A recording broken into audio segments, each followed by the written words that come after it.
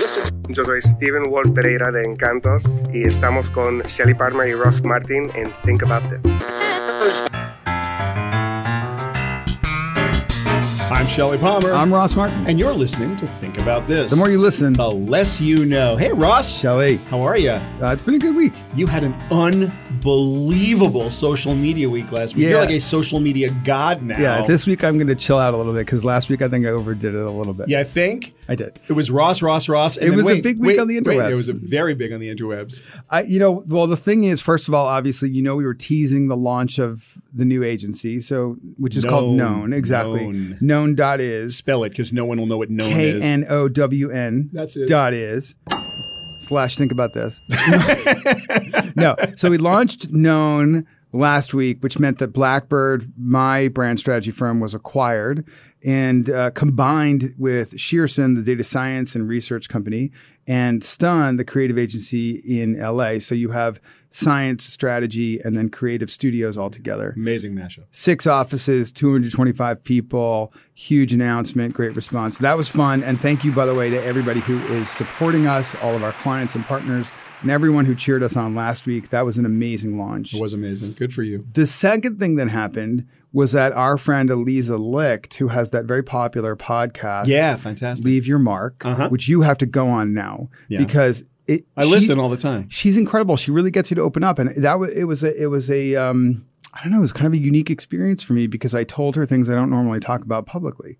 So get ready for that when she does you. She's going to get you to open up. Yeah. I like her logo with the coffee cup. Yes. Yeah. No, she does a great podcast. I listen to it all the time. The response to that was incredible. Also, when we had my son Theo on a couple of episodes ago and he was playing cello throughout the episode. Yes. And then our producers allowed him to really take us to the end of the episode. I have to say that our producers did not allow. There was absolutely no question that your son Theo, who is a 10-year-old phenom, has amazing control of that instrument, beautiful tonality. He really gets that thing to sound, and he deserved a hearing. And congratulations to you and your wife and to Theo, because he's really doing some good work. Theo, keep it up. If you're listening, you're my hero. He's famous at the Berkeley Carroll School, I'll tell you that. He's famous right here. Think about this. So, Ross, you know what I want to do today? I have a feeling. I know. I want to talk to the world's foremost expert in young human beings and marketing. You're putting too much pressure on Steven Wolf Pereira. No, baby. I'm going to be talking to you. You, the guy. Look, all I know is it's hard. What do you want me to say? Yeah. So you, having been at Viacom for 1 zillion years and having done the Millennial Project and being the world's foremost expert on millennials and then ultimately on Gen Zers and then ultimately on all human beings who are below the age of 30, one of the most successful marketing strategists in the world, I thought I would ask you, what do you think has changed literally since the beginning of, let's say, the Common Era? I cannot say the name of this candidate. But there is a candidate running for president as we speak who called me in, and I was flattered to be asked, and asked, what do I think of his, so I guess I just narrowed it by half, of his marketing performance so far. And what I was blown away by, and you know what I'm going to say, he is marketing the way we did 20 years ago. Yeah. And it's remarkable to me that people have not picked up on the not so subtle differentiation between marketing 20 years ago and marketing today. 20 years ago, we pushed. Today, we engineer pull. Massive difference. If you have to push your way into any conversation, nobody actually likes you. Nobody wants that. And yet we continue as marketers to see brands pushing their way into people's consciousness as if that's a way to create brand love. So why don't you explain that a little bit? Because I think everybody in marketing knows exactly what you mean. But for people who are listening who aren't marketers, what do you mean by push? What I mean by push is let's buy as much advertising as we possibly can, and then let's spray and pray. Let's cover as much media ground as possible. Let's inundate your consumption with marketing messages that, by the way, are just going to repeat themselves over and over again because we don't have enough money to make more than 1 or 2 of them. And then let's just fire it at you as much as possible and assume that when you see 6 of them, let's say, you'll decide we're the brand for you. Doesn't work. Steven Wolf Pereira, who within Encantos, what he's trying to do is build this family of brands around the idea that there's a giant hole in the marketplace, and it's less of a marketing push to children than it is a way to engage them and bring them in, right? I think what Stephen is doing and what all great marketers do is find a central human truth around a need. Like, why on earth does this brand need to happen in the world? Who on earth needs this product or this service? How do I find the people that actually need or will want this, reach them in the right place at the right time in the right way? That is what I mean by engineering pull. Sure. If there's no need, then there is no need for you to exist. And yet still we have brands that are holding on for 30, 40 years as if it's just going to somehow magically change if we come up with a good ad. Doesn't work. So I don't want to push Shearson too hard and known, but I'm going to ask you, how does data play into what you just talked about? Like from your perspective now? It's such a fucking abstract question. That's okay. I'm just trying to think through this. No, by the way, it is an abstract question, except it's the question. And in fact, I think you would do a great service to everybody listening if you explained why that is such a fucking abstract question and it's the wrong question. Look, I think people ask us why we called our company Known, and there are three reasons. One, you need to know yourself. If you're a brand in the world today, you need to know what you stand for, why you exist, and what you're setting out to do. Number two, you must know your audience or your consumer better than anyone in the world. If you don't, you have no hope. If you don't, what you're doing is engaging in ready, fire, aim, right? And three, you need to know how you want to be known, right? So how do you make yourself known in the way that's most meaningful for you and your brand and for your consumers? Marketing is all about selling an exchange of value. What can I give to you? What can I add to your life in some way that will make it better or easier or simpler? And if I can't do that, then why on earth should you pay attention to me? Right. With all the noise, you only become the signal if you can offer people something that is of value. You can't convince them it's of value if it's not actually of value. So when you ask about marketing today, it's hard because you're trying not just to find a single solution for 200 million people. You're trying to find 200 million solutions for 200 million people. And that's complicated. Think about that. Any questions? No, not for me. I don't get it. What exactly don't you get? It turns from a building into a robot, right? Precisely. What's fun about playing with a building? That's not any fun. This is a skyscraper. Well, couldn't it be like a robot that turns into something like a bug or something? A bug? Yeah. Like a big prehistoric insect with maybe like giant claws that could pick up a car and crush it like that. A prehistoric transformer? Interesting. Gentlemen. So the robot turns into a bug. Gentlemen, You should listen if to you him. would just... He's got a very good idea here. Ross, there is way more to kids marketing than you've forgotten more about kids marketing than I'm going to learn in my life. So talk to me about kids marketing. I think the first question is, why do you have to market to kids at all?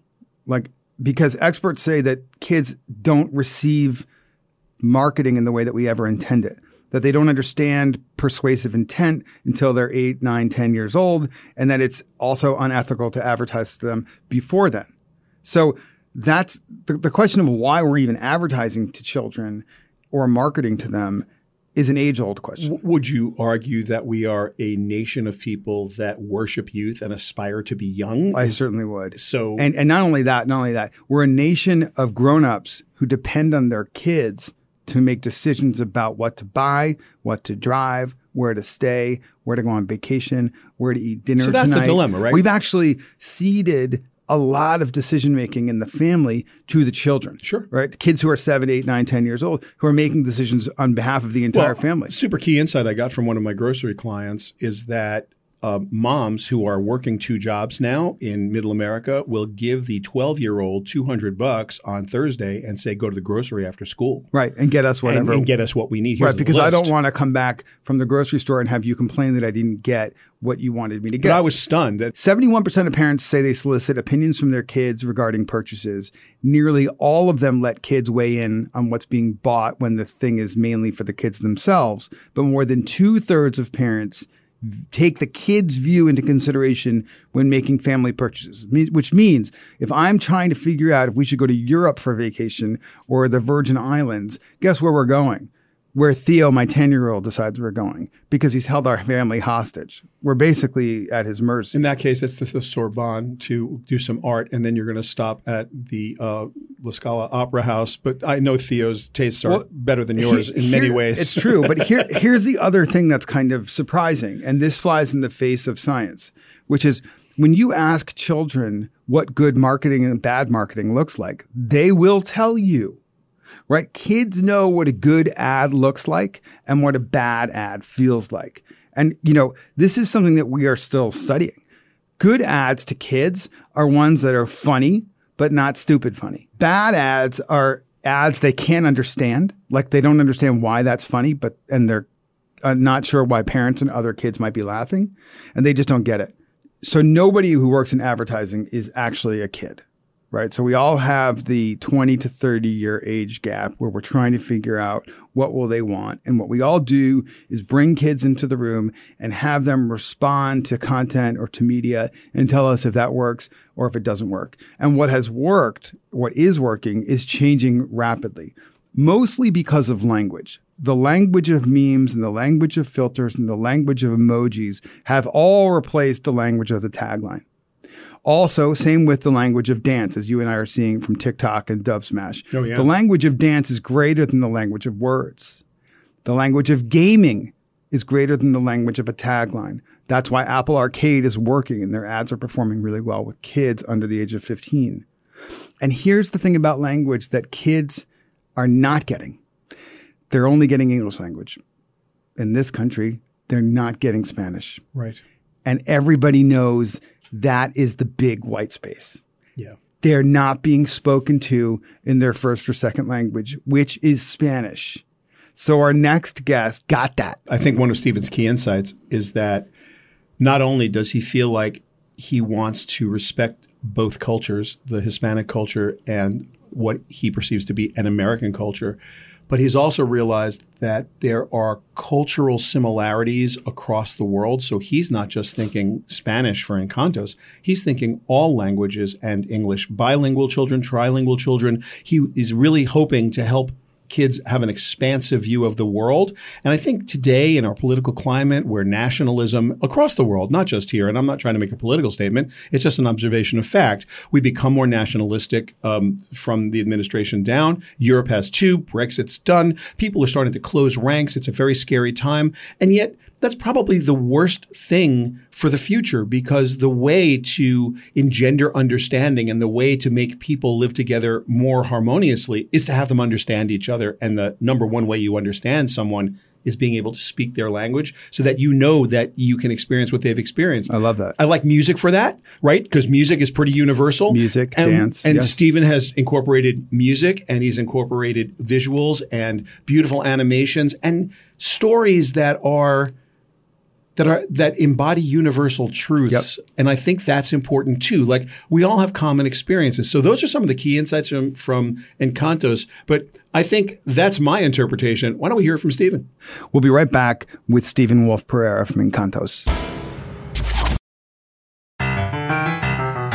Shelly, we're back. We finally have the Stephen Wolf Pereira from Encantos Media. Encantos. Stephen Wolf Pereira. ¿Qué pasa, mi hermano?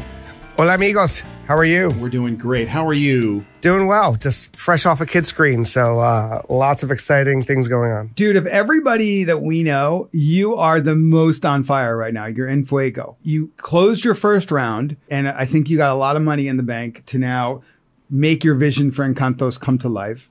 You keep winning awards. You keep doing deals. And everyone in the world has a selfie with you, which is crazy. You are like the selfie king of the entire internet. So we'll ask you a simple, easy softball question just to start so people can understand what is Encantos. Encantos is really focused on helping to inspire 21st century kids to learn 21st century skills. So think of us in a 3-part way. We're a 1-part entertainment company where we're building character-led family brands. We're 1-part education focused on 21st century learning, literacy, and life skills. And then 1 part technology where we're actually building a personalized learning platform to power all of our digital experiences And it's all connected by purpose because we're actually a public benefit corporation, similar to like a Patagonia or an Honest Company or an Allbirds. And each of our brands actually supports a social cause. Damn, Shelley. How are we going to poke a hole in that? I'm expecting all the tough questions to come, so bring them on. Ross and I, to our friends, like to throw underhand softball pitches directly over the plate, but fast pitch. Yep. So now, hardball question, just because it's you. This has been tried before. That's all marketing bullshit. This is really hard. Why do you think you're going to succeed? It has been tried, but I think it hasn't really been executed in the right way. And I think the reason why we're going to succeed is one, because of the cultural authenticity. I don't think people realize that today in America, 50% of all kids are actually multicultural. And so part of the reason why a lot of shows fail, part of the reason why people are certainly leaving linear TV is because they don't understand the consumer today, which is truly digital and diverse. And the fact that we're building culturally authentic family brands that actually lead with an insight, either being led with a Hispanic insight around our bilingual preschool brand Canticos, or it's being led with kind of a food insight or a 21st century learning skill insight. But we're really trying to figure out a way to bring these brands to life in a relevant way. And I just think that a lot of folks have missed that mark. And they're just not putting out content that is going to be meaningful to the kids of today, which are actually Generation Alpha. It's so easy to say that, right? Because you know, but Stephen, seriously, it's so easy to say that, oh, you know, the Beatles are great, but like music today sucks. You just need to put out music like the Beatles. It's like, you can say that all day long. You should sit down and try to write a song like Paul McCartney, and then you can talk. Because truthfully, this guy's one in 5 generations, and no one writes songs like that, which is why they're the Beatles and nobody else is. You're right. If you have the Beatles, you're good. So do you have the Beatles?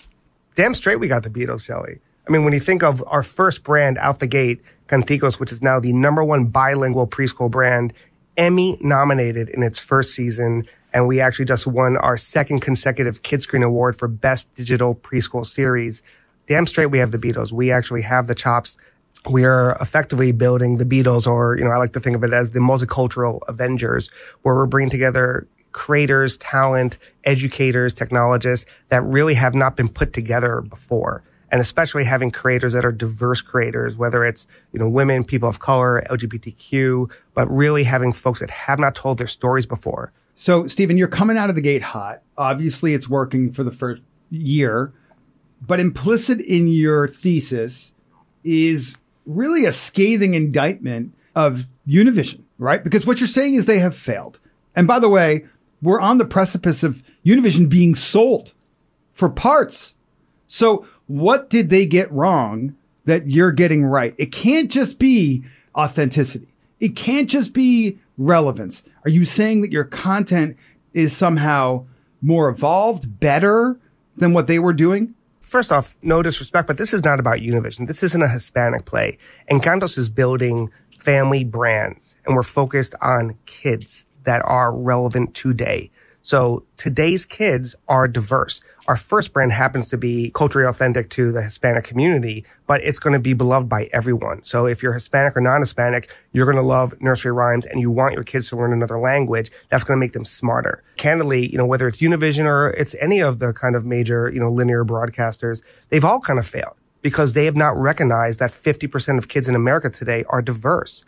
You're just not putting things out there that are relevant. And candidly, they're not that interesting, because you are not finding a way to fuse entertainment and education. Kids learn through play. And today's millennial parents, they actually want their kids to learn something. They just don't want them to be watching some, you know, boring thing or, you know, just some, you know, kind of brain dead thing that doesn't have any type of educational value. And that's why you see the migration to all the streaming platforms. They're just doing much more innovative things on the SVODs. So your last couple of weeks have really, one of the headlines has been that you've assembled an A-list roster of investors.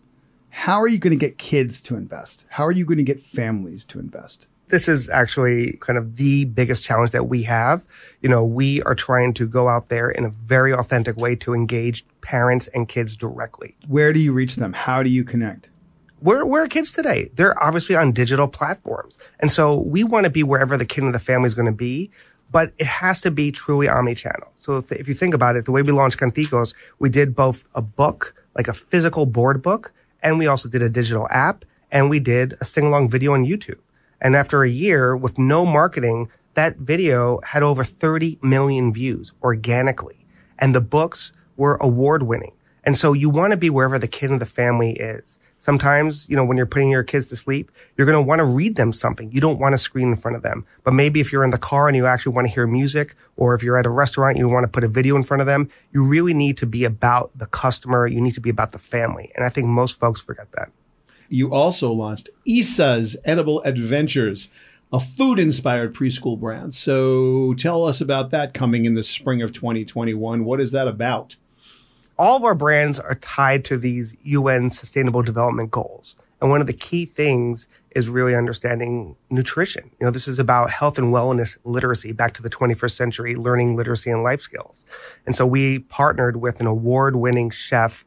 Her name is Alia Lee Kong. And, she is a complete badass. She, worked in banking. She, went to Brown in Columbia, but then decided to leave banking to become a chef. Went to the French Culinary Institute. She was a chef at, working at Jean-Georges and Per Se and all these New York restaurants. And she kind of reached this moment in her life where she had little kids and she realized, wow, there's really nothing out there that it teaches about food, kind of the science of nutrition, but also there weren't any kind of lead characters that looked like my kids. And she's half Tanzanian, half Pakistani. So, having two mixed race little girls, it's really detrimental when you don't see yourself in children's media at a very young age. And that was part of the inspiration to create Issa's Edible Adventures. Again, one part entertainment plus education and then one part technology. Stephen, you talk about the generation you're trying to reach in a way that I think is different than most marketers today. Who are you trying to reach? How do you characterize them? It's actually not something that we created, but we really focus on Generation Alpha. And these are the kids of millennials. I mean, if you think about it, millennials are now, they're having kids, they're having families, they're laying down roots. And Generation Alpha are actually kids born after 2010. So it was the year that the iPad came out. It was the year that Instagram launched. And these are the most digital and most diverse generation ever. And it really is interesting to see kind of that these are now kids that are 10 years old. And so when you think about what they're looking for, I mean, this is a generation that is going to grow up on, kind of Google, Voice, Alexa. They're just going to engage with content differently and they need to learn differently. And I just feel like this whole educational industrial complex that exists, from the 20th century, it's so out of date. It's just not the way that people learn. There's a diversity to learning and we are very learner centered. So how can we actually build brands that are going to tap into that? And that's part of the reason why we're very focused on Generation Alpha. So, Stephen, I think now that Encantos is a thing, it's financed, it's out in the world, you're already nominated for an Emmy, you're doing deals all over the place. It wasn't that easy. In the beginning, when you started making your pitch, were you met with skepticism or were people embracing you right away? Well, first off, I mean, it's still not easy, right? We are trying to build something that is very different. One part entertainment, one part education, one part tech. The pushback that we got when we started it out was really interesting because people were like, oh, why are you doing this? We met with many of the major publishers and the feedback was crazy. They were like, oh, well, there's really no market for doing a bilingual nursery rhyme series. Latinos don't really read or, they have no money. I mean, it was just really insulting, the kind of stuff that we'd hear. People would say that Latinos don't read? Yeah. Again, if you're not in the room where it happens, when you still have a majority of, kind of people in the C-suite or in decision-making roles, and they're not diverse voices, it's really hard to kind of cut through the clutter because they're not going to understand, why do you need to do this? Why do you need to create a board book in both English and Spanish and actually design it in a way where there's English on one side, Spanish on the other? I see. So you didn't wait for some white male executive to say yes. You just said, we're just going to do it and not wait for you.